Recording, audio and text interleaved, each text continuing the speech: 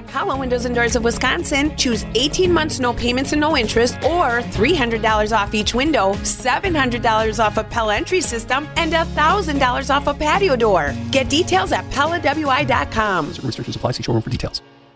Live from the Annex Wealth Management Studios, this is the Jeff Wagner Show. The AccuNet Mortgage Talk and Text line is open now. Give us a call at 855-616-1620. And now, WTMJ's Jeff Wagner. Good afternoon, Wisconsin. Welcome to the show. Happy St. Patrick's Day, the day where everybody is a little bit Irish. The word of the day for the program is hubris. Hubris means excessive pride or self-confidence.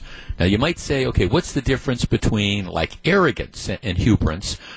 Well, arrogance is overconfidence with an emphasis on being rude. Hubris is an extreme version of arrogance. So, hubris is the ultimate, like, self-confident and just don't believing you can be questioned at all. It comes from, like, Greek tragedy, where excessive pride or belief in yourself in defiance of the gods often leads to bad things. Why do I bring this up, and why is the word hubris so important today? Because the more and more you see what is going on in Ukraine, the more and more I believe that you understand how Vladimir Putin has made a huge mistake, and it is all attributed to hubris. Let us be honest here. To the surprise of a lot of people, the war in Ukraine is not going well for the Russians. Now, look, I think what initially happened is, as I've said before, Vladimir Putin and a lot of people in the West thought that the Russian military was this incredible force that would be able to steamroller into Ukraine and take it over in a matter of days. That has not happened. You know, now we're moving now into 4 weeks into the invasion. The Russian army is bogged down. They are taking huge losses. Thousands and thousands of Russian troops have been killed in this assault. You talk about some of these places that it's like the graveyard of tanks. They did not anticipate that the Ukrainians would fight back to the extent that they did. They didn't anticipate that the Ukrainians would be so successful. I think a lot of people thought the Russian military was better prepared and stronger than it in fact actually is.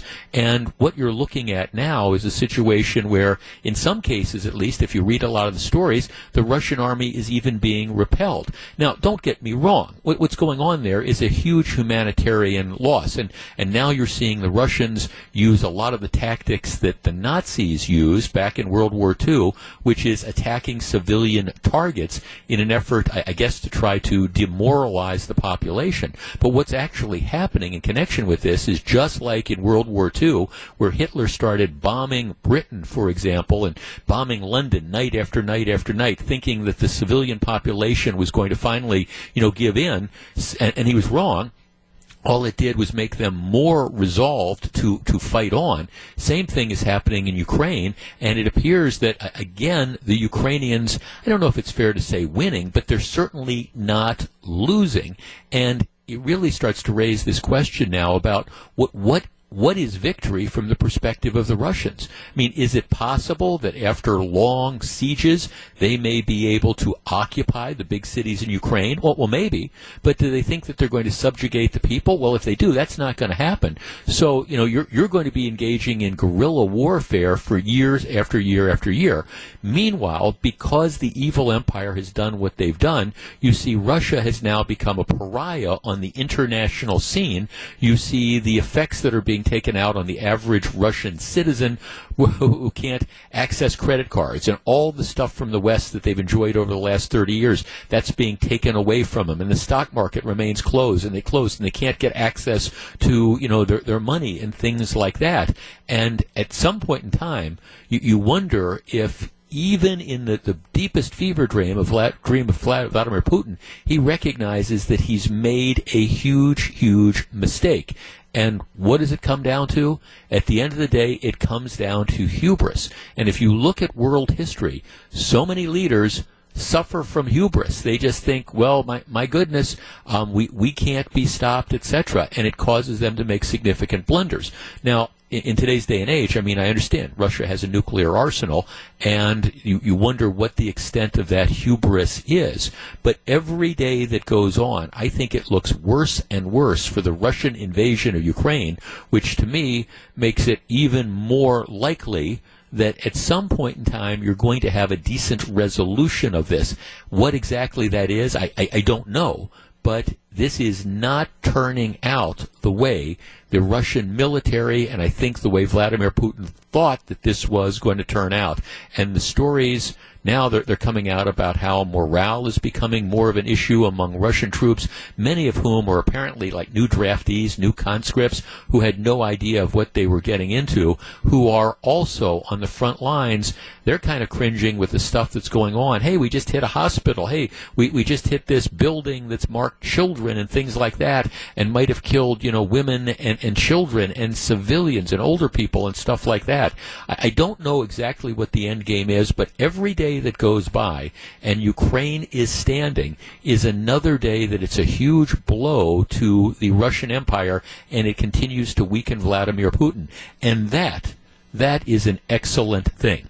All right, here's where I want to start off today. There was a poll that was done by Quinnipiac, and it came out about a week or so ago. One of the things I think we can all agree on is that what is happening in Ukraine is a profile in courage. Ukrainians are staying and they are fighting. Ukrainians are not cowering, oh, gee, we've been bombed, we've been attacked, here, let's surrender, let's make the Russians go away, let's welcome them as conquerors. They are not doing that. They are fighting, and they are winning. It is an amazing situation of resolve. So against this backdrop, earlier this month, Quinnipiac, and I understand that people are skeptical about polls, but it's an interesting conversation piece. So they ask Americans, if the U.S. were attacked, would you stay and fight, or would you leave the country? That was the question they asked. If America was attacked, would you stay and fight, or would you leave the country? Now, again, this is a question that's asked in the abstract, so who knows? But here's the numbers. A majority, 55%, say they would stay and fight. 55%. 38%, according to the poll, said that they would leave the country. So that if America was attacked, a la, let's say what's going on in Ukraine, 38%, almost 4 out of 10, say they would leave the country. And then it does actually break down, interestingly, along party lines. 68% of Republicans say they would stay and fight. 57% of independents say they would stay and fight. And 40% of Democrats say they would stay and fight.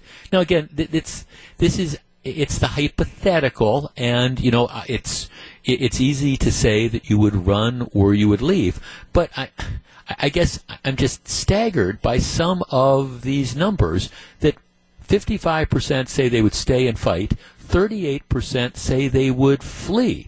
Okay, if you scale that up, that means that about 125 million U.S. citizens say that they would flee the country if the country were attacked. Our number, 855-616-1620, which is the Acunet Mortgage Talk and Text line. Do you believe these numbers? Would that many people, would 4 out of 10 Americans, in the face of an attack on our shores, would they really pick up and leave? And if they wouldn't pick up and leave, why would you say so to a pollster? 855-616-1620, that's the Acunet Mortgage Talk and Text line.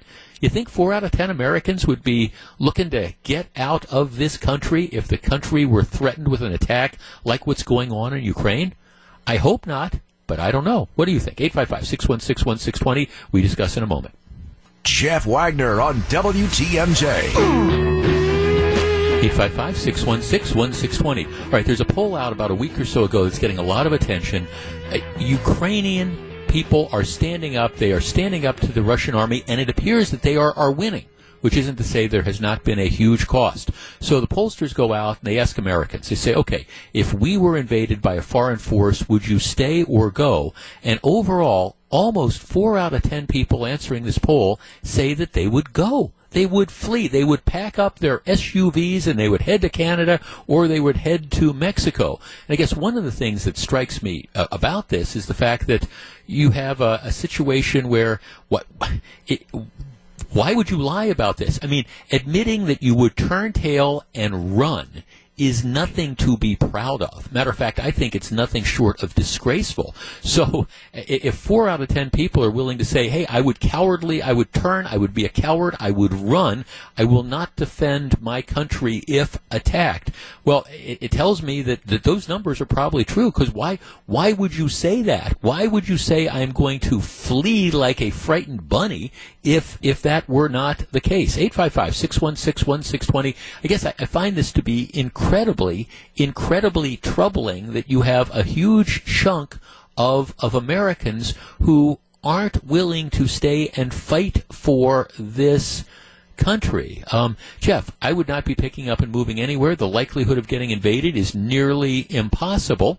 All right, well, Russia could never land enough troops or equipment at any of our ports. Invasion would have to come from Canada or Mexico. Don't see that happening. Well, I'm not saying that it's likely to happen. You would hope it's not going to happen. But at the same time, the fact that even in the abstract, that you've got 4 out of 10 people, and more depending on which party you align with, that are willing to run, I think it's nothing but shameful. Jeff, to those people, I would say don't let the doorknob hit you on the backside on the way out. Jeff, unfortunately, I do believe that there are a significant number of people who would leave. There are also many people who blame the president in Ukraine for the war in Ukraine, saying it's all his ego and he's getting millions of people killed. Not sure what universe that they would in fact live in. Jeff, like the song goes, I would gladly stand up next to you and defend her still today. Jeff, it's sad, but I do believe that 40% number, representing those with the financial means and travel experience and no young children to just pick up and go somewhere else, perhaps Canada, perhaps Mexico, etc. I'm sorry. To me, this is the absolute no-brainer. I think if they ask me that question, and again, who knows what life is going to look like.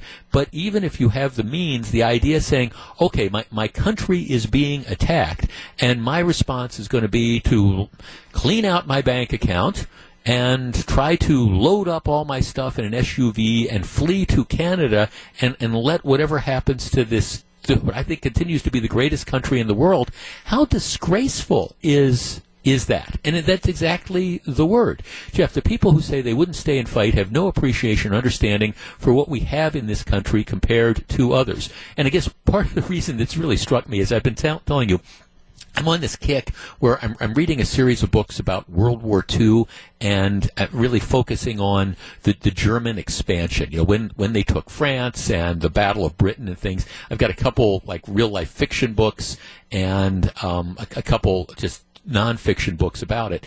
And I'm just looking at the resolve of the people and how they fought this invasion. And then to see that at least 40% of my fellow citizens say that they would turn tail and flee if they were faced with an adversity. I mean, look at Great Britain. For the longest time, Britain stood, they were almost alone in the world in fighting Nazi Germany. And our response is, well, gee, if somebody invades, we're packing up the SUV and we're trying to drive to Canada.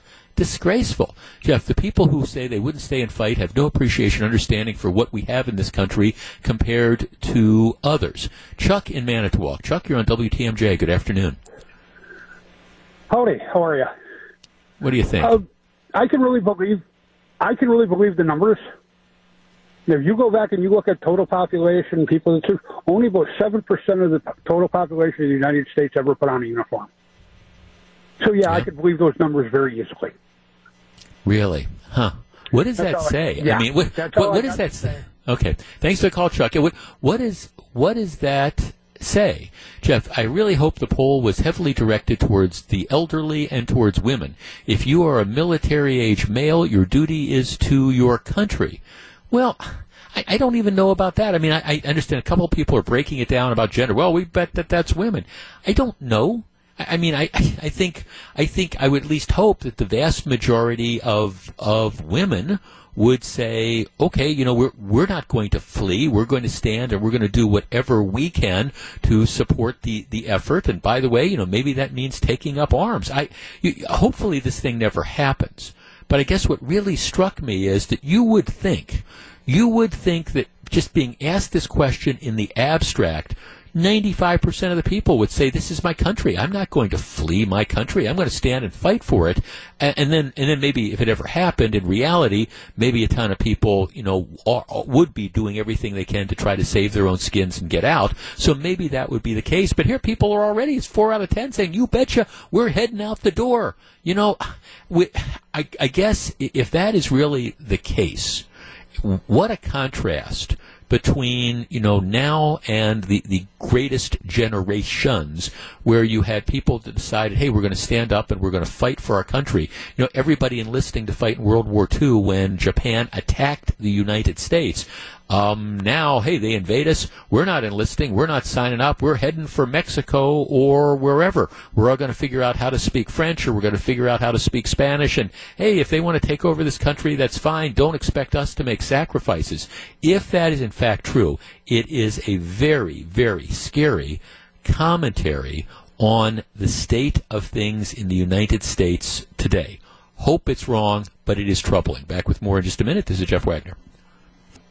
You're listening to Jeff Wagner on WTMJ. Are you ready for your shining moment? Tune in all day next Tuesday, March 22nd, for what we're calling Selection Tuesday, sponsored by Palermo's Pizza. Throughout the day, each WTMJ show, including this one, will take 4 callers. You call, you get a team playing in the big tournament. If your team wins it all, free pizza for a year. Free pizza for a year. How cool is that? It's the Palermo's Pizza Bracket Challenge on WTMJ. One of the breaking news stories for today that would be very, very good news if it happens is after the pandemic hit in 2020, we were scheduled in Milwaukee to have the Democratic National Convention. And regardless of what side of the aisle you're on, this would have been a big deal for the city, because you would have had thousands and thousands of people coming and spending money and staying at the hotels and things like that. Well, we know COVID hit and the DNC didn't. Well, now, for the 2024 convention, Milwaukee is now one of the 2 finalists, along with Nashville, for the Republican National Convention. And some really smart people are telling me that they think Milwaukee is the leader in the clubhouse for a lot of reasons. First of all, because Milwaukee kind of had a dry run in 2020 with getting all the things together, and the Republican National Convention is not as big as the Democratic National Convention, so the logistics are not quite as daunting, but nevertheless it would be an incredibly big deal. In addition, Wisconsin continues to be the ultimate purple state. There's no question that Wisconsin is going to be in play in the 2024 presidential election. Could go either way. It's always one of those states that's decided by, a few thousand votes or maybe a few 10,000 votes. And if you're a political party, you want to have your convention in one of those type of states. So I think Milwaukee certainly has a 50-50 chance for this, and it would be an incredibly big deal if we could secure the RNC, which is one of the reasons it was so frustrating to me to see a couple of the members of the Common Council who were saying, well, before they go this route, they better get approval from us.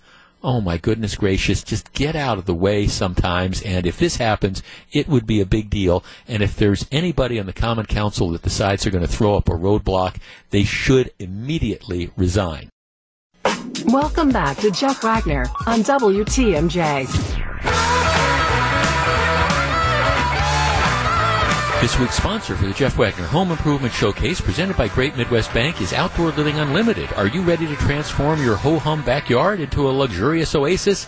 If so, good news. Your dream patio is within reach. Outdoor Living Unlimited has the experience, the skills, and the products to turn your vision into a reality. Get a free quotation today and contact Outdoor Living Unlimited at 262-567-4513 or visit them at outdoorlivingunlimited.com. There's the comedian who always says you can't fix stupid. And that's absolutely true. So, why bother trying? Well, I would add to that not only can't you fix stupid, but you can't fix crazy.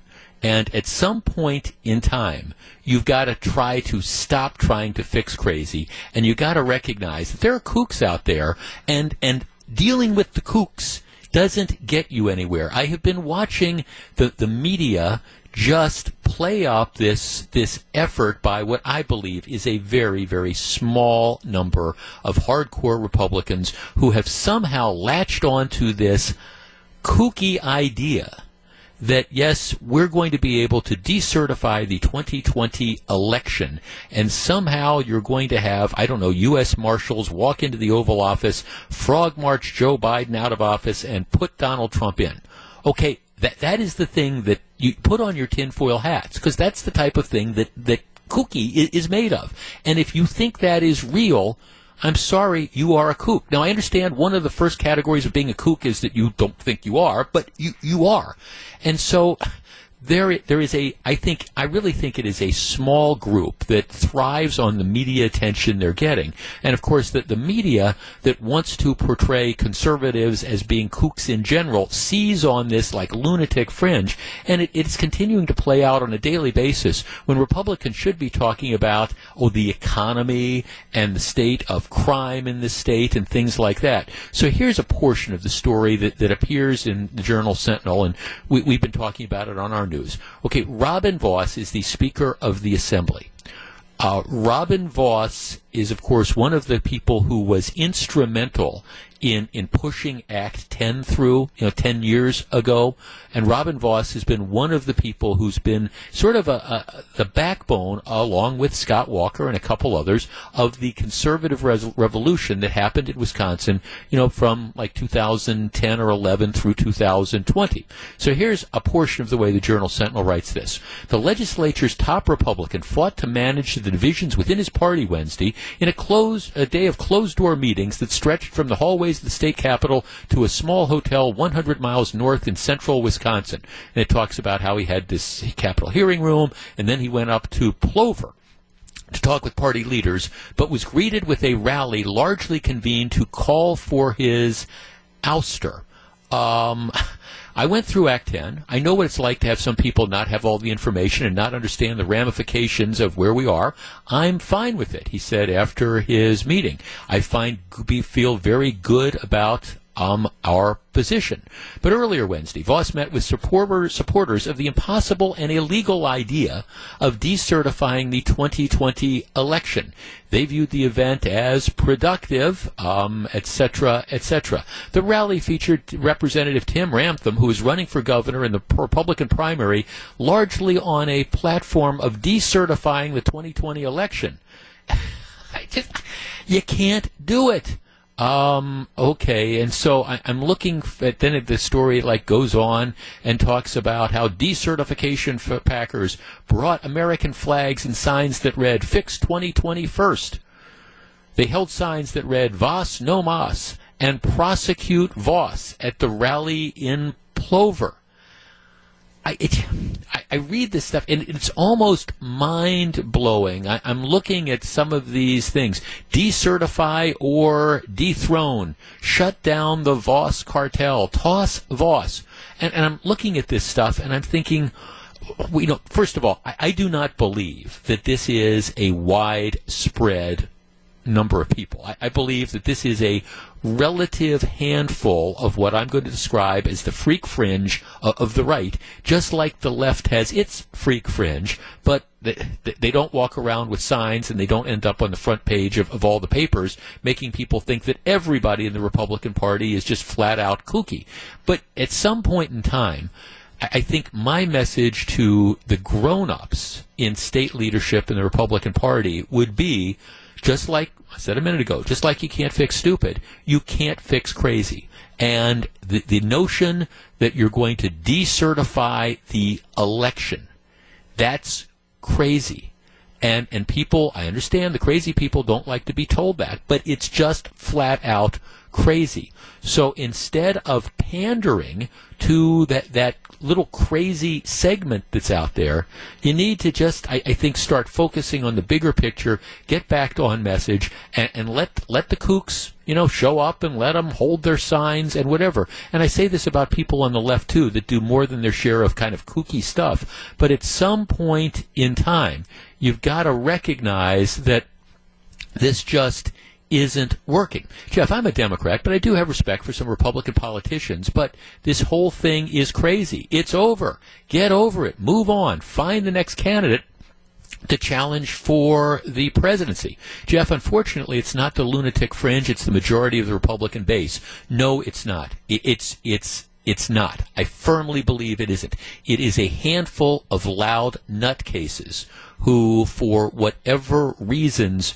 they want to make a lot of noise, and they're searching for these conspiracy theories and things like that. I do not believe it is the majority of the base at all. I think it is a small, loud segment that gets amplified by the media, and this isn't an attack on the media, but you've got a left-leaning media that loves to see these opportunities to portray Republicans as nuts, and this fringe gives them the opportunity to do that. Jeff, my state representative is Ramtham, and he's done nothing else for the last year and a half except push many different conspiracy theories when we have so many real problems in the world. Yeah, I think that's it. Jeff, you're missing the point. We need the enthusiasm and the constant pressure to get election laws changed in our state. This does not get election laws changed in the state because it portrays people who believe that we do need adjustment. Look, I don't think there was fraud. I've argued this before in the 2020 election. I think you can argue that there were maybe not the best practices. The election laws in many respects are unclear on various things. And you can argue that maybe the best practices weren't followed. But that's a far cry from suggesting, okay, that there was fraud. At the end of this Journal Sentinel article, they quote one of these guys who's running against Voss, okay? This is in the primary. He says, I want people to go on record seeing whether representatives are listening to the people. He said, lawmakers need to eliminate early and mail voting for most people, making those options available only to the elderly and military voters. In other words, we're doing away with all absentee voting. All right, okay, note to the world. That's not happening. Okay, it is not happening. The vast majority of people, and I can believe probably even the vast majority of Republicans, don't think that we're going to ever get back to a point where you can only show up and vote in person. That's not, matter of fact, that hasn't been my first vote for president. My first vote for president was in Wisconsin. I was away at college a long time ago, and I applied for the absentee ballot. They sent it to me, where I was at college. I filled it out. I sent it back in. So people have been voting absentee for a long, long, long time. That's not going to go away. By the way, that shouldn't go away. We should continue to make it easy for people to vote. And in 2020, for people out there who think that we're going to roll this back and say that you can't vote by absentee ballot, it's not going to happen. And you've got to live in the real world. Doug on the east side. Doug, you're on WTMJ. Yeah, hi, Jeff. Hi, Doug. I agree with your sentiments here. I really think this is shooting yourself in the foot.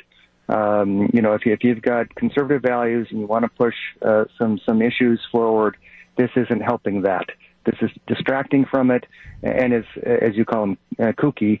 But it just doesn't present a good image, and it doesn't attract people to the real issues that are pending that conservatives might want to advocate for. I think it's a mistake. I know. Thanks. No, you're right. And by the way, I don't believe.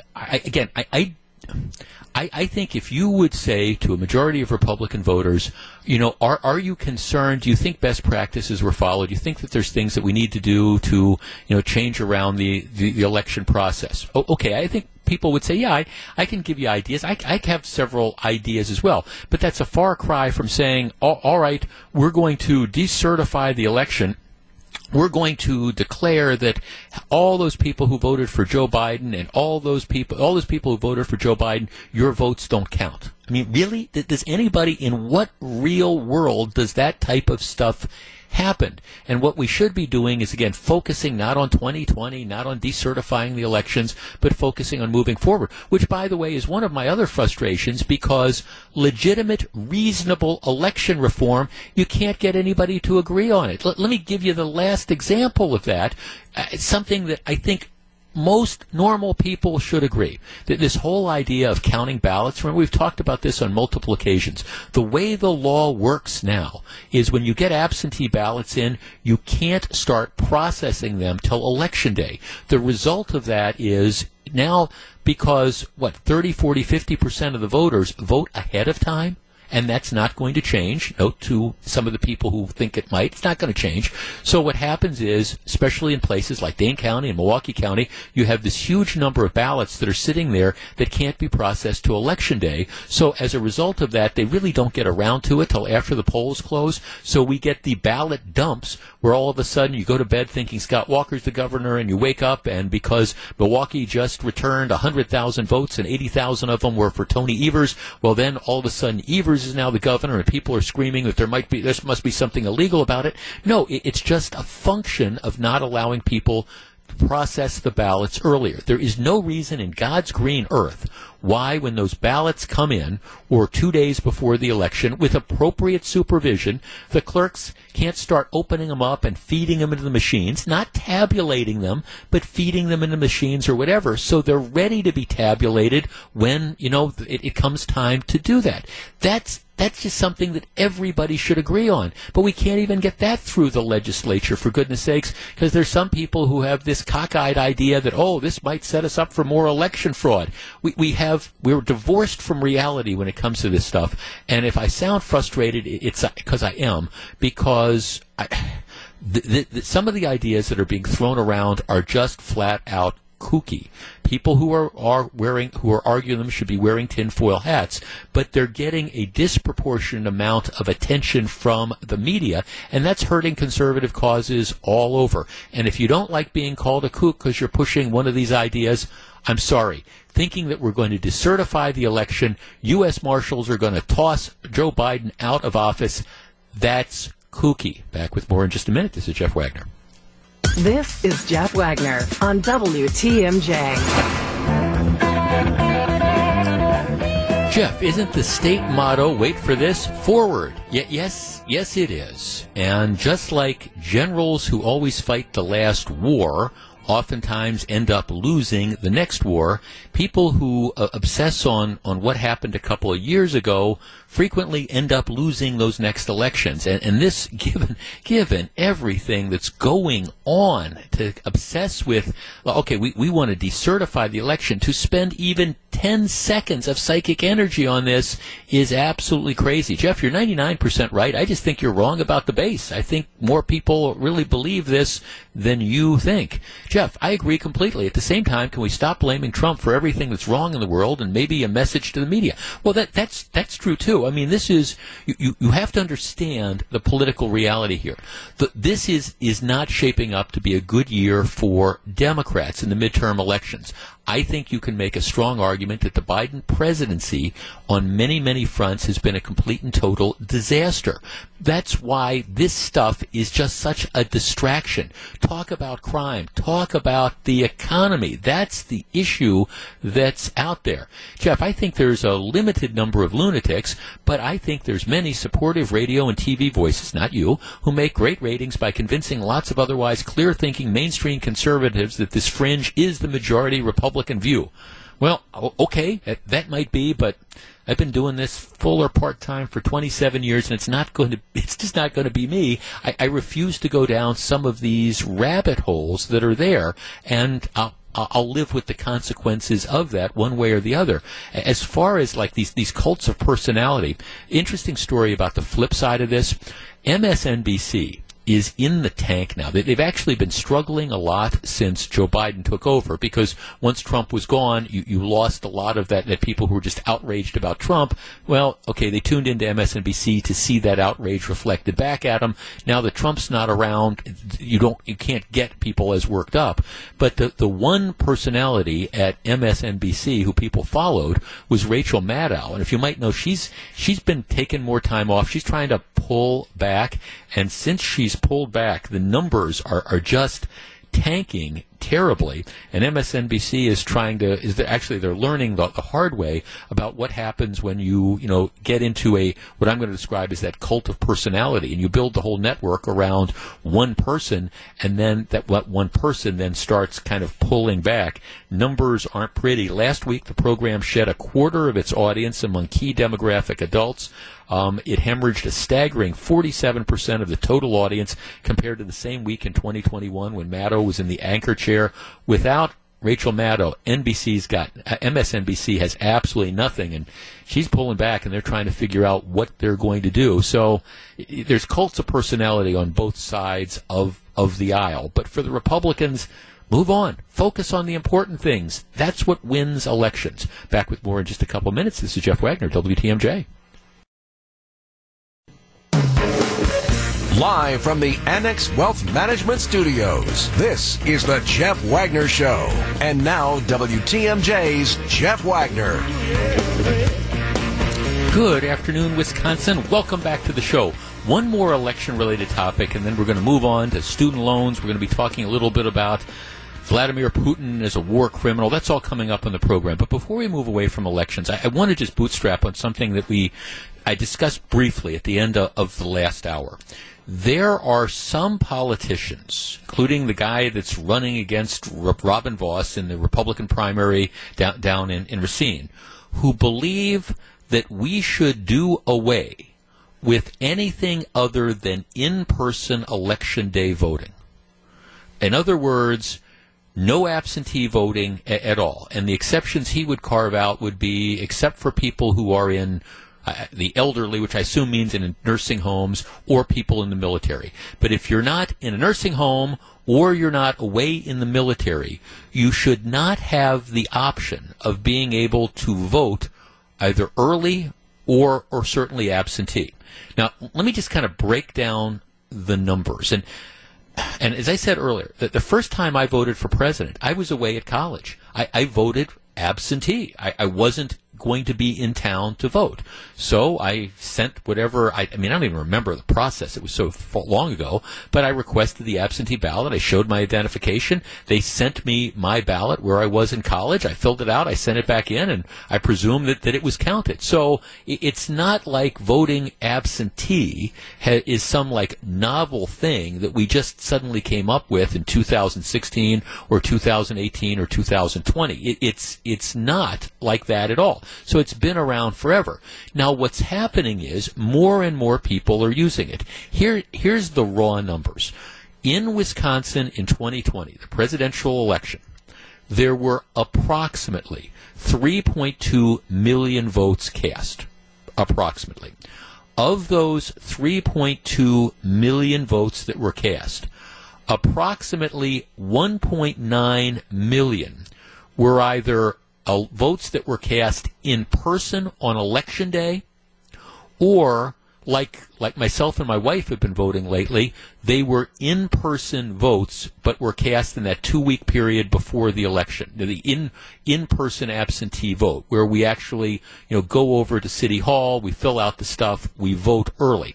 Why do we do that? Well, I like to do it because first of all, with what I do for a living, a lot of times election days are really, really busy, and you're running around and you're doing all sorts of stuff to get ready for the broadcasts. And in the event that you're going to get caught in a line for 30 or 45 minutes or something, that causes me a problem. So I go over, I vote early. And so I love early in-person voting, and I do that almost every time.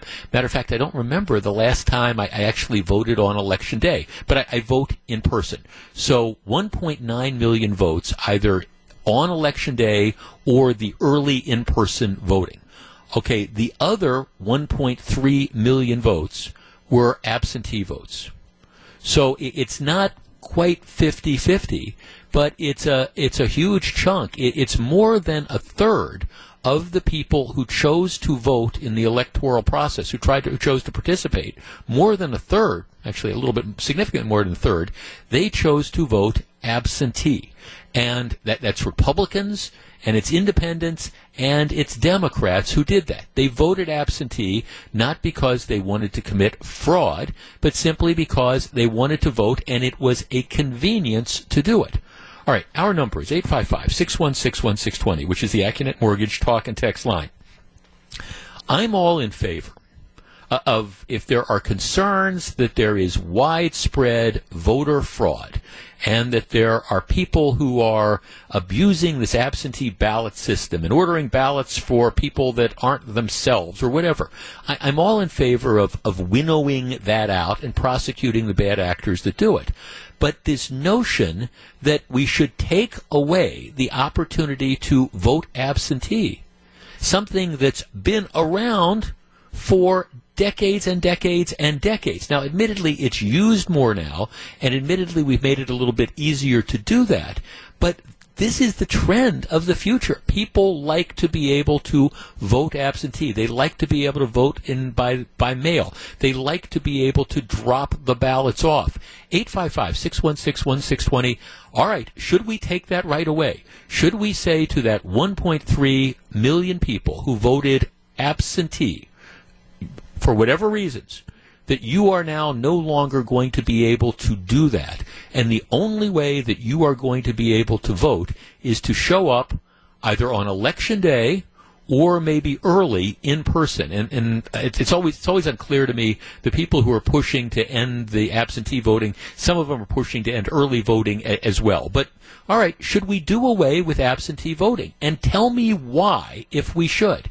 855-616-1620. Why should we say to 1.3 million Wisconsinites who used this and used it properly for 99% of the cases that no, you shouldn't be able to have that convenience? 855-616-1620. I'm sorry, I just don't see it. First of all, I don't see it happening in the real world. But secondly, if we want to encourage people to participate, why would we take this avenue away from them? 855-616-1620. Should you only be able to vote in person?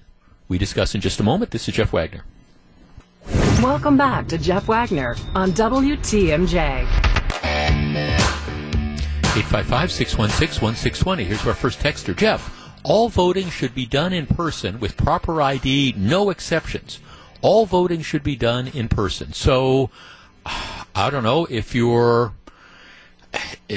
I'll use my example. So, okay, when I'm away in college, I'm physically not in Wisconsin, but that's where my residence is. So I shouldn't be allowed to vote because I can't get to the polls. I can't drive 600 or 800 miles to show up and vote. Well, what purpose does that serve? I guess, why should all voting be done in person with private ID, with proper ID? That's what I wrestle with, because, try as we might, we haven't found widespread, and I mean widespread, examples of people that are abusing the absentee process. I'm not going to insult your intelligence and say that there's no chance of that happening, or that you might not have isolated cases there, but why should we make it more difficult for people to vote? And this is Republicans and Democrats. What about... I don't know, you've got an April election coming up. Okay, so you've got a lot of people, for example, who are they're Wisconsin residents, but maybe they're spending the winter in Florida or Arizona or something. Why shouldn't they be able to participate in their local elections? I don't understand this idea. And the reality is, and again, a lot of this conversation today is about, let's go back to the real world. The real world is, we're not rolling that back. We're not going back to 1942. That's just not going to happen. We're 2022 and moving forward with all our technology and things, it's all about making it easier for people to do things. And I understand concerns about fraud. I understand, security things. But I swear I don't understand at all why we would say you can only vote by having to show up in person either on Election Day or showing up in advance. I'd like to go, and I like the early in-person voting because I get a kick out of the whole civic process of showing up at City Hall. But on the other hand, if I was out of town, if I was, I don't know, spending a few weeks in Florida over Election Day or something like that, why shouldn't I be able to vote? I mean, seriously, why shouldn't I be able to vote just because I'm going to be out of town on Election Day? 855-616-1620, Mike in Illinois. Mike, you're on WTMJ. Hello. Good afternoon, Jeff. How are you? Good. What do you think? I agree with you 100%. If I'm not mistaken, my freshman year of college, I voted absentee ballot as well. And, I mean, I had lived where I had lived pretty much my whole life. I'd certainly lived in the Chicago area and the city my whole life. So, yeah, I should have that right, even though I'm not there. And I do like early voting, but I feel it's too long. I think it should only be a week before. It is convenient because if you had everyone voting on Election Day, those lines would be so long, it'd be unbelievable. And it wouldn't be to wait. I know if you want to vote, you're going to vote. Yeah. But I'm sorry, Mike, your cell phone's cutting out. Thanks. Your cell phone's cutting. And look, and see, that's a different conversation. And now look, if you want to tweak this, if you want to say, I don't think we should have early voting for more than a week as opposed to 2 weeks. Or I'm open to those discussions. If we want to tweak stuff around the edges and figure out what the appropriate time, I'm okay with that. That's fine. I'd have to think through how I feel on these different issues. But this idea that you can only vote on Election Day unless you're in the military or unless you're permanently confined in a nursing home or something, why? I mean, and plus that's just not where we are in our society nowadays. We file tax returns electronically. We don't have to send them through the mail if we don't want to. I'm not advocating, voting by computers and stuff like that. I'm not, but I'm just saying this is not the horse and buggy era anymore. We make it easier for people to do stuff. 855-616-1620. Jeff, it'll never make any sense because some Republicans want to be able to reject any future election they lose, so they can question the legitimacy of elections. Well, I can't believe that. Jeff, I served 21 years in the Army, so you and I can vote. Except extreme circumstances, military, you should be in person with an ID. Fraud is too much risk. I didn't serve for fraud. Okay, well here's my response to that. Every investigation that we've had has not shown any appreciable fraud as a result of the absentee voting system. And I use the word appreciable. You want to talk about fraud. Again, I'm kind of a student of history, and so I've always got 3 or 4 books going. And like I was saying earlier, lately my obsession has been like the France and Great Britain when Germany invaded, just because I think it's got some interesting parallels to what's going on now. But you want to talk about fraud. Just got done with a book about Lyndon Johnson and how he won, he lost his first election and won his second one.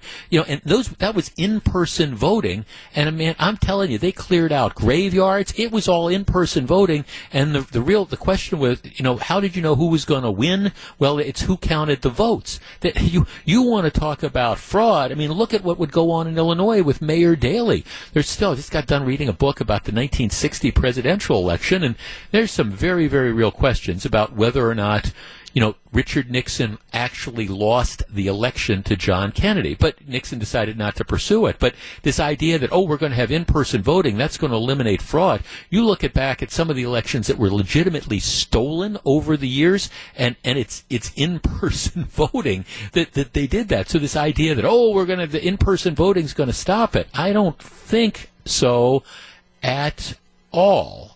Jeff, okay. So they're talking about, Jeff, the absentee function should not only be kept, but it should be expanded. People should be allowed to vote online with proper credentials. I had to delay a trip so that I could get a ballot before I left. I'm not there yet.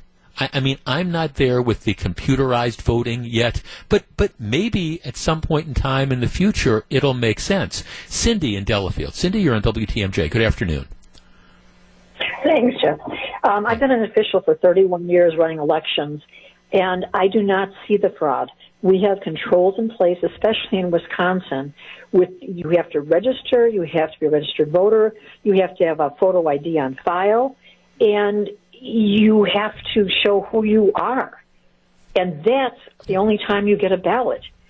I can't dictate what happens once you get the ballot in your home, if maybe someone votes it for you at your residence. Right.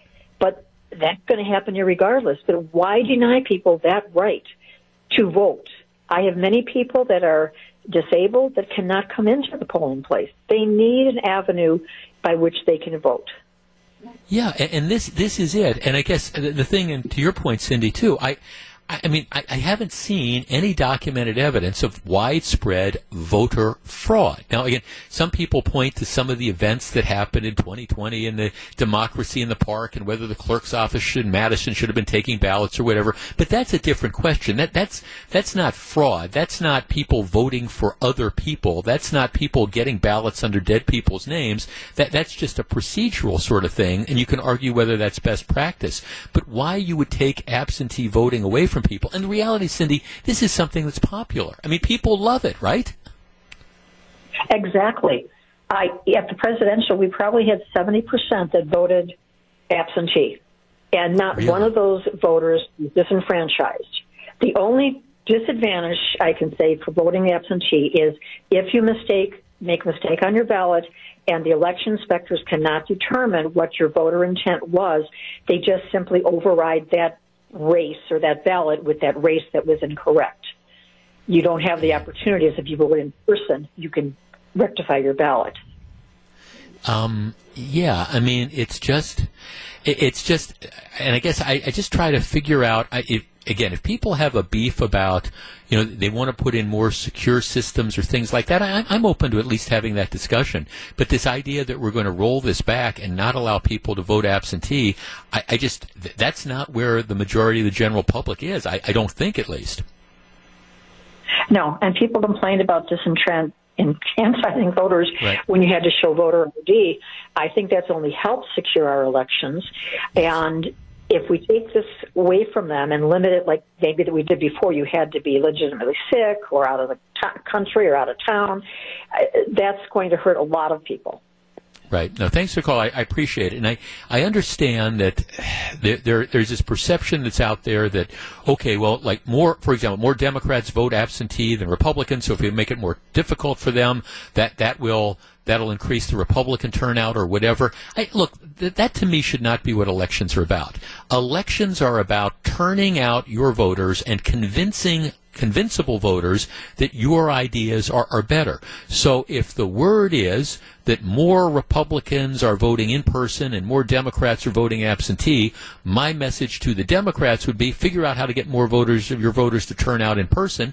My message to the Republicans would be, all right, make sure you get absentee ballots in the hands of all your potential voters so you can turn out all the legitimate potential voters there are. But this idea that we're going to do away with absentee balloting, something that's been around forever, it's not going to happen.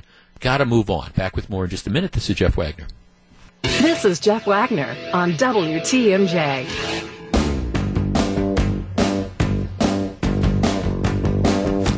Chances are, at some point in time in your adult life, you've taken out a loan for something. For a lot of people, maybe it's a car. You can't afford to buy the car, so what you do is you finance the car, and you promise that I will make payments. I'm going to finance the car over 3 years, and I promise that I'll pay, $500 a month every month over those 3 years, and in exchange, you get the car to drive. And the consequence of you not making your payments is, well, at first, they'll nicely ask you for the money. But if you don't make your payments beyond a certain period of time, what's going to happen? They're going to take the car back from you. That's just sort of the reality. For a lot of us, perhaps your biggest sort of loan is in connection with your house. There's not too many people nowadays that walk in and just pay cash for their house, particularly people who are starting out. So what you do is you come up with, all right, I want to buy a house for $200,000 and I've got 20% down, so that's $40,000 that I've saved, and then I'm going to finance the rest, and I'm going to finance it over 15 or 20 or 30 years, and I'm going to make payments every month. That's the expectation. You know that going in. You get this schedule showing what your payments payments are going to be. And if you don't make your payments at some point in time, if you fall far enough behind, what's going to happen? You're going to get evicted and they're going to take the house back, right? That's the way loans work. You get the thing that you want. You get it on credit. And the expectation is that you are going to pay it back. And in this case, the way the bank, whoever's made that loan, the way they make their money is they charge you interest. Okay, so that's how it works in this country. You take out loans, you promise to pay them back, which is one of the interesting things that is now happening with student loans. Now, here's the numbers. I pulled the numbers in advance of this. Right now, it's estimated that about 43.4 million Americans have an outstanding federal student loan. The total amount borrowed as of, the fourth quarter of last year is about $1.6 trillion. So there's $1.6 trillion in outstanding student loans spread among, 43.4 million. The average student loan outstanding balance is somewhere around $30,000. I thought I saw right. The average borrower owes $36,000, but some owe a lot more, and many owe a lot less. Starting at the pandemic, when the pandemic first kicked in March of 2020, student loans and payments on the student loans got suspended. And that has been continued for, 2 years now.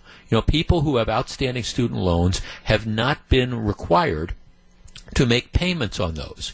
That is scheduled to expire on May 1st. Although there's all sorts of evidence out there suggesting that the Biden administration is slow-walking this because before you can resume the student loan payments, you apparently have to send out 6 notices to people saying that the student loan payments are going to resume, and at least as of a couple weeks ago, those letters hadn't started going out. So they're starting to slow-walk it. But right now, there's some people on the left that are pushing Joe Biden to once again use his executive authority to say we're going to stall student loan payments until at least 2023. So giving people another 7-8 months before they have to start making their payments again. And then you've got the more extreme pushes that are going on, the moves coming from inside the Biden administration saying you should forgive $10,000 in every student loan just off the top, and then some people like Elizabeth Warren who are saying, forget the $10,000, we should exempt $50,000. We should just wipe away $50,000 of debt that's there. If you chose to forgive all the student debt, like I say, it would be about $1.6 trillion. To forgive $10,000 per borrower, that would cost the federal government about $373 B as in billion dollars. All right, our number is 855-616-1620, which is the AccuNet Mortgage Talk and Text line. I'm willing to discuss this, but I think this idea is a complete and total non-starter. If you want to provide some relief for people who have student loans, I would be completely and totally open to a re-examination of the interest rates that are out there, because a lot of people are paying really, really high interest rates, way above market interest rates. And if we wanted to help people, I could see some sort of program where you lower the interest rates back to something that is closer to what you would pay, for example, if you bought a car or you bought a house. I could see some adjustment of interest rate, but this idea that people who, in good faith, made a commitment to take out loans to go to school, so they could go to school, and the government, that would be us, the taxpayers, gave them money, the idea that we should just suddenly forget about it, to me, it's just a complete and total non-starter. Would it be nice? Sure. I'd love, though, the government to forgive the mortgage on my house. Why should I make my house payments? If we're going to think of all you could do if you didn't have to make those monthly mortgage payments. Think of all the money you could put into the economy. Think of the things you could spend if you didn't have to do that. 855-616-1620. That's the AccuNet Mortgage Talk and Text line. And beyond that, if we do something like this and say to all the people who took out all these loans to go to school that now you don't have to pay them back, doesn't that make the rest of us chumps? Everybody who went to school and decided, okay, I'm going to take a student loan out and I'm going to pay it back. So either you paid off the loan, or maybe you decided, hey, I don't want to have a student loan out there, so I'm going to work a couple jobs. Or maybe I'm going to delay going to college for a year or two to build up enough money to put myself through school. Or maybe, I'm not going to go to that school that costs $75,000 a year because I know I'm going to be hundreds of thousands of dollars in debt when I come out of it, so I'm going to go to a different school. Does that make us all chumps? 855-616-1620. Biden is being pushed to either forgive all student loan, forgive student loan debt up to $50,000, forgive it the first $10,000. I think they're all non-starters. You made a commitment, you borrowed the money, just like when you bought your house, just like when you got your car, just like when you took out that home equity loan or whatever. That's your obligation. Am I missing something? 855-616-1620. We discuss. Welcome back to Jeff Wagner on WTMJ. 855-616-1620. All right, the student loans have been, payments and interest have been suspended since March of 2020. They're supposed to resume May 1st, but it appears that the Biden administration is slow-walking that. The Biden administration is apparently looking at forgiving the first $10,000 of student loan debt. Elizabeth Warren wants to forgive $50,000 in student loan debt. It's just, to me, it's mind-boggling. I'm open to, say, rejiggering the loans, for example, to make the interest rate perhaps closer to a market-based interest rate. I think that would be a reasonable sort of thing. But the idea of forgiving principal on loans, why in the world would we do that? Jeff, all right, I paid my student loans back. I want all that money back from the federal government with interest. Jeff, I guess I'm a chump who worked while going to a local school and lived at home, graduating without debt. Yep, you would be, right, you would be the chump. Here's an interesting text. Jeff, I was a former financial aid advisor at a major local downtown university. Loan forgiveness drives me crazy. Loan amounts should only be for educational costs, tuition, and housing. Too many students take as much as they can for fun money. I did this as well, and my local watering holes were happy about it. Yeah, that's the thing as well that's out there. This is... And look, I remember when I went to law school, I paid back my student loans. But when I went to law school, I took out the student loans, and, there was, whatever the dollar amount was, there was always stuff that was left over. So you paid your tuition, you paid for your books, and then you had money to, live on. And was it a nice thing? Yeah, it was. But again, it's one of these deals where we inspire people to take as much as they possibly can without any regard for whether they can pay it back or not. And by the way, there's a lot of blame to go around here. I lay a lot of blame at the hands of the universities and the colleges who have pretty much raised tuition without any sort of check at all because they know the kids are going to be able to take out loans without any sort of reality, an honest conversation. I get into this with some of my friends who, work at law schools and things. The reality is that the market for lawyers is material different than it was when I got out of law school a long time ago. And you have a lot of these kids right now, young men, young women, who are coming out of law school, and between their undergraduate debt, their law school debt, they're hundreds of thousands of dollars in debt, and they're walking into this job market where a handful of them, might get these really good jobs and stuff, but the vast majority of them, they're not going to be making enough money to make significant debts in these stents and these student loan things. And I do think, for example, in my case, the law school should be having a much more honest conversation with potential students about what the reality is. Everybody thinks they're going to be number one in their class and go to work for a New York law firm for, $500,000 a year. Well, those jobs are few and far between. 855-616-1620, but it doesn't change the underlying fact that you're the one that borrowed the money. Rich in Waukesha. Rich, you're on WTMJ. Good afternoon. Good afternoon, Mr. Wagner. I completely agree with your statement. I can't express how people are neglecting, credit card debt, loans, student loans. I understand there's a lot of problems, and what my suggestion is that maybe they can come to a compromise and say, hey, let's forgive the interest on these loans and restart the loan from the original amount that was borrowed and start the interest again from that point. And at a lower interest rate, perhaps, closer to a market interest rate than some of the interest rates they're charging now? Well, that would be, even a better thing. But, I mean, just to forgive the interest that's already accrued on the loan would be a godsend to anyone. Yeah. Yeah. Well, thanks for the call, Rich. I mean, I have to think through I'm a numbers guy, and I'd have to see what the numbers look like. Again, I recognize that, you have a quote-unquote student loan crisis that's out there.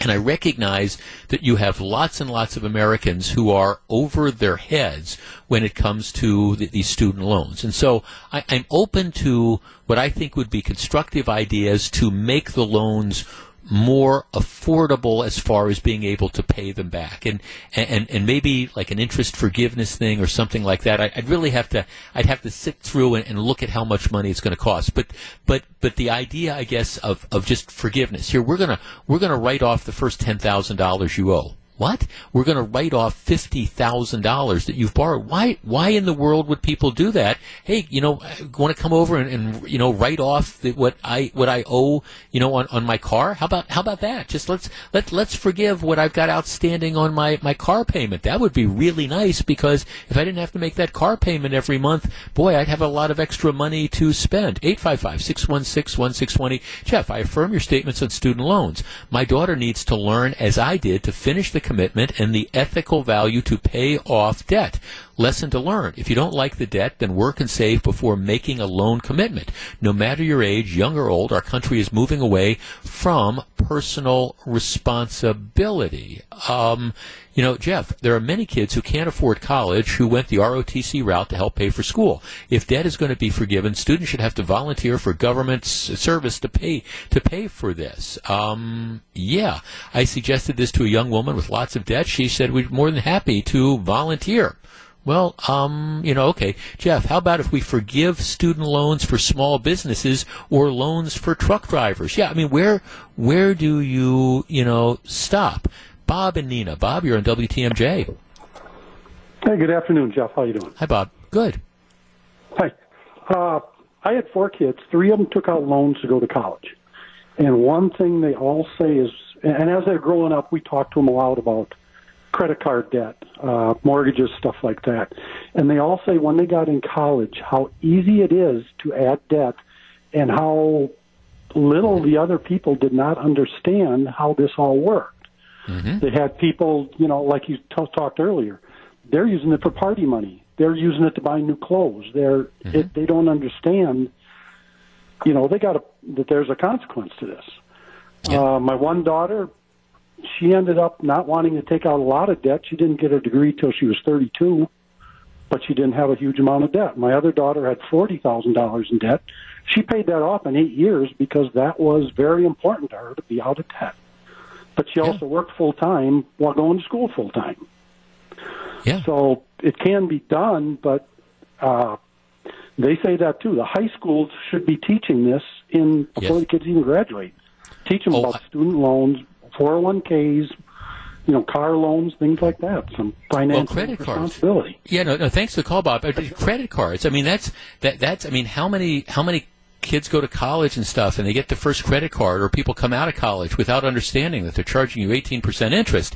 And yeah, it's really cool. And you go out on a Friday night and you have this nice dinner, and then if you're just making the minimum payment on the credit card. Okay, here's a note, Jeff. How much was school when you went? It cost me $60,000 to get my 4-year nursing degree. If federal loans were unfrozen, I would have to pay upward of $800 a month for those. That's a second mortgage to get a degree that is required by my profession.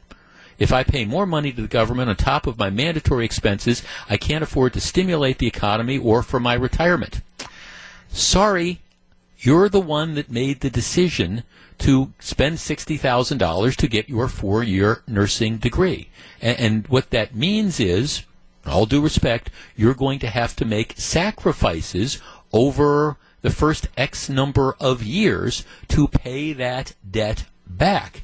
And I think it is unreasonable and unfair to expect the taxpayers to pick up the tab for a decision that you made and a service that you rendered, that you received. Okay, so in the case of the texter, and she's got her nursing degree, or he's got his nursing degree, whatever. They've got the nursing degree. So now, presumably, they're earning more money than they would have if they hadn't have gone to school. Well, okay, they got the benefit of the bargain. So why should everybody else, the taxpayers, decide that all of a sudden you don't have to pay that back? And yeah, I understand that you could stimulate the economy and you could spend it and you could buy some more stuff that you want to buy that would maybe make your life a little bit better or more enjoyable if you had that extra dough to spend it. But that means somebody else is picking up the tab for that. And that, in my mind, is fundamentally unfair. Like I say, I think this is a complete and total, or should be a non-starter. If you want to talk about interest rates, I'm cool with that. I think that that's fair, and that could provide some degree of relief. But just writing off 50 grand of debt, writing off 10 grand of debt, I don't think so. Back with more in just a couple of minutes. This is Jeff Wagner. Live from the Annex Wealth Management Studios, this is the Jeff Wagner Show. And now, WTMJ's Jeff Wagner.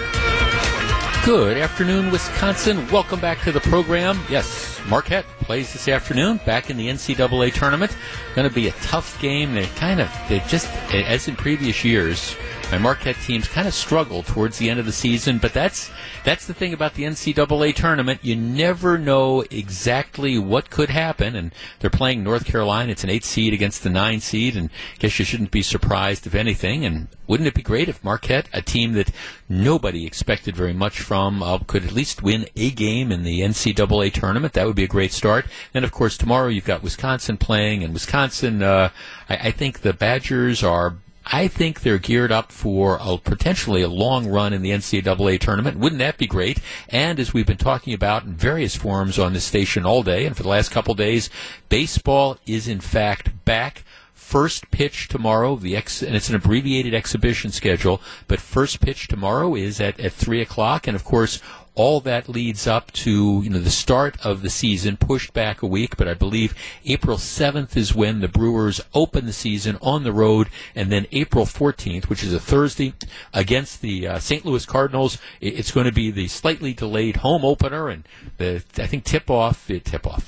thinking baseball. First pitch is scheduled for like 4:14, but if you have not tuned into our opening day coverage here on WTMJ over the course of the last, several decades, where have you been? Because we do opening day very, very well. It's one of the days I always look forward to, and I haven't seen the show plan yet for this year's, but typically what happens is we get the opportunity, and by we, I mean I include myself in it, to get out there and we put aside a lot of the discussions of the events of the day, and we talk about baseball because opening day is special around here, and we get a chance to interview, and historically we've had players on. It's been a regular ritual on my program on opening day that we're typically able to get Bob Euchre and Mark Attanasio and a number of the other officials with the Brewers and a lot of players, and it's always, like I say, it's one of the days that I look forward to each year, just as a day to, again, stop talking about some of the things that we discussed, the current events,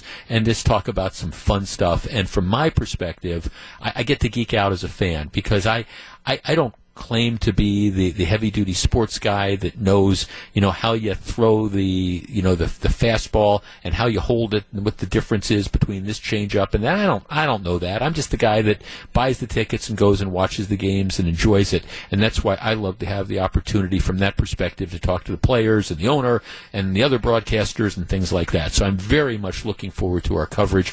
We always do opening day. I think we do it right, and I suspect that's going to be the same this year. All right, in the last segment of the program, we talked about this proposal that's out there to forgive like $1.6 trillion in student loans, something like that, and that's a non-starter. I want to now talk about something that the opinions might be more split on and might be more controversial, which is free student breakfasts and student lunches for everybody. Now, first of all, let us understand, there is no such thing as a free lunch. That's true. There's not. And there's no such thing as a free breakfast. The programs that the federal government has to provide food for kids, breakfasts or lunch, those aren't free. They might be free to the people who are getting the breakfast or the lunch, but they're not free. The taxpayers are paying for them. Matter of fact, 2019, before the start of the pandemic, I think it's several $billion. It's like $4 billion that is what the program cost. And my guess is that cost has gone up since then. All right, what happened was, in the middle of the pandemic, the decision was made for the federal government but before the pandemic, what would happen is at many, many schools, there would be a multi-tiered program. If you were what was called economically disadvantaged, based on household income, depending on where you fit on the scale, you either qualified for a free student lunch, and if they offered it, also a breakfast. If you weren't as economically disadvantaged, you could qualify for a reduced price lunch or breakfast. And then if your parents had the wherewithal and you weren't economically disadvantaged at all, you had to pay. That's the way it worked. Well, what happened is once the pandemic started, the idea was, well, we want to make sure that everybody, all these kids get food. So what happened was they pretty much blew out all those categories. So at most school systems in Wisconsin, at least right now, it's lunches are free to everybody. It doesn't matter. It doesn't matter if mom and dad are doctors pulling in $500,000 a year, or if it's somebody that's living on food stamps. We're giving them free lunches. The same thing is true for breakfasts as well. As a general rule, the breakfast program is free to everybody, regardless of whether or not you need money. Now, the free breakfast is something else that we need to note here, is the taxpayers pay for them through money to the federal government. In addition, it is possible that the schools end up having to pay as well. Well, Jeff, they're free. How could that be? Well, what happens is the federal government reimburses schools based on the number of meals that are served. That the schools have to provide the staffing and the facilities and things like that. So if they don't serve enough breakfasts, bringing in enough income to cover the cost of the food and all the personnel and stuff, it could end up costing the local school districts some money. But anyways, this program, and there's been controversy in Waukesha about whether they should provide free breakfast to everyone and things like that. But the free-for-all program is due to expire in June. Our number is 855-616-1620. That is the AccuNet Mortgage Talk and Text line. Let us be clear here. I don't think anybody would argue that for the economically disadvantaged students that are out there, the kids that are coming from the poorer backgrounds, that providing the free lunches or the discounted lunches or breakfasts, if they do it, is an appropriate thing. My question is, how far do we go? Is it the responsibility of the taxpayers to pick up the tab, paying for breakfast and lunches for students who do not otherwise qualify? Again, if you're in a school district where 70%, for example, of the students come from families that don't qualify, should the rest of the taxpayers be picking up the tab to pay for that 70% of those kids' lunches or breakfast? 855-616-1620. That's the AccuNet Mortgage Talk and Text line. Now, I understand that the argument here is, well, kids can't be hungry. They need to eat to learn. Don't argue with that. I don't disagree with that. But at what point is it the responsibility of the parents to make sure that their kids get breakfast and get lunch? And if the parents have the wherewithal to do that, why should, I don't know, the retiree on a fixed income who's paying taxes, why should that person be picking up the tab for the free lunch or breakfast for the child who otherwise could afford it? 855-616-1620. That's the AccuNet Mortgage Talk and Text line. Again, from my perspective, nobody, I think, would argue that the aspect of the program where the food goes to the economically disadvantaged kids, either in the form of free lunches or breakfasts or free or discounted lunches or breakfasts, that's a worthwhile program. Nobody's talking about that. But what about the other kids? Should they get free food courtesy of the taxpayers? And I put free in quotation marks. 855-616-1620. We discuss. Jeff Wagner on WTMJ. 855-616-1620, which is the Acunet Mortgage Talk and Text line. Okay, man, I relate to everything when I was growing up. I grew up in a middle-class family, and my mom made bag lunches every day when I was a kid. And then when I got old enough to do it, I made bag lunches, and I took those lunches to school. And it was, my parents could afford to provide me with the food. I don't think they would have anticipated that other people have to provide me with free breakfasts or lunches. They took that as their responsibility. And again, I wasn't a millionaire's kid or anything like that. Nobody is arguing that the economically disadvantaged among us, and I appreciate that it's important not to go hungry, so nobody is arguing that the economically disadvantaged shouldn't get the free lunches or shouldn't get the discounted price lunches. But for the people who can afford it, why should the rest of the taxpayers be picking up the tab? Is it too much to expect mom to get up a little early or dad to get up a little early or the kid to get up a little early and make the turkey and cheese sandwich? That's what I had for lunch today. And throw the apple in. Is that too much to expect if the family can afford to do it? And my answer would be no.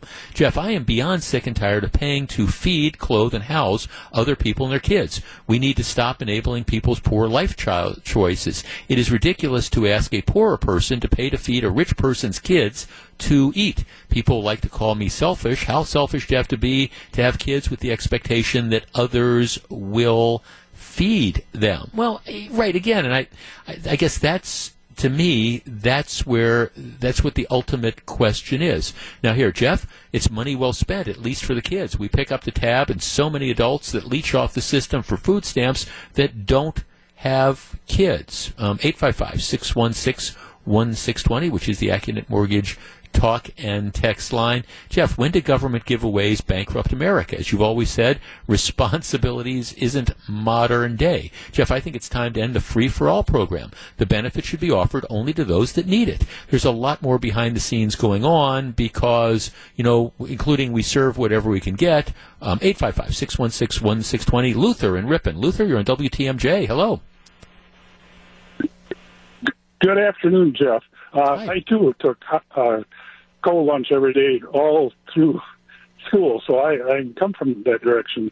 But as I was thinking about this, it's really almost a bigger scenario than we're talking about, because, first of all, if we do this, and I don't really care if we do it or not, because at the end of the day, my taxes aren't going up. But what's happening is my tax money is going to foreign countries to feed other people and do other stuff in other countries. Why not keep our money in the United States and feed all the kids? Sure, some need it, some don't. But at the end of the day, let's just keep that money at home and spend it, because if we don't spend it on this, our taxes aren't going to go down. They're going to stay the same, and we will take that money and send it out of the country. Well, Luther, thanks for calling. I mean, I don't want to go down the America First route and stuff like that. And I'm not sure I agree with your premise that the choice would be, if you take the money, you spend it on something, presumably, let's say it even stays in the school system, you spend the money on something else that might number one, arguably more necessary, but number two, more appropriate, because it comes back to that fundamental question of whose responsibility is it? And if you can afford, and that's the if you can afford to, provide lunch and breakfast for your children, why should other people pick up the tab for that? I mean, I guess okay, here's my question. What about Saturdays and Sundays? And again, we're not talking about the economically disadvantaged people. We're talking about the people who can afford to pay for the lunches or make the lunches and send them to the kids. Do we say, hey, on Saturday and Sunday, if you can decide you want to, before church or after church, you want to go out to the restaurant and you want to have breakfast, do we expect the taxpayers to pick up the tab when you decide to take your kids out to the Denny's or whatever? Well, I mean, I guess the argument would be, why not? Now, here, I appreciate the perspective of this. One of our texters says, Jeff, I agree with you in principle. But as a parent, it's sure convenient to send my kids to school without worrying about it every morning. And I respect that. I mean, I respect that. It's more convenient. It's easier. I get it. The idea that I don't want to have to worry about it. If I can afford to take the apple and the turkey and the cheese sandwich or the peanut butter and jelly or whatever. I can afford to provide my kid with the lunch. I can afford to give my kid breakfast, the cereal or whatever. But it's more convenient if I don't have to get up earlier in the morning. If I don't have to get up 20 minutes earlier and get the kids rousted and make bacon and eggs for them. It's easier for me. If I don't, or my husband or the kids, if we don't have to spend 15 minutes the night before or the morning of, putting the bag lunches together, that's more convenient. It's a lot easier for me to do that. I respect that. I understand it. But again, I go back to the fundamental question of, why should other people pay for that? I mean, at the same time, I understand that there are, as part of living in a society, we have a responsibility to others, and we pay taxes for things that we don't use. I never had children, but I mean, I paid property taxes to support the school system, all my adult life. And that's fine. I understand that there's values to that. But does that mean it's unlimited? And while I respect and appreciate that it's convenient, and hey, I don't have to worry about, I don't have to worry about giving the kid a couple dollars to go get his hot lunch, or I don't have to worry about getting up 15 minutes earlier and making breakfast for my family. Or I don't have to worry about going to the grocery store and making sure we got fresh bread and cold cuts and stuff or whatever I'm going to put in the lunch bag. I understand it's a lot more convenient to not have to worry about it. And that's fine. I get it.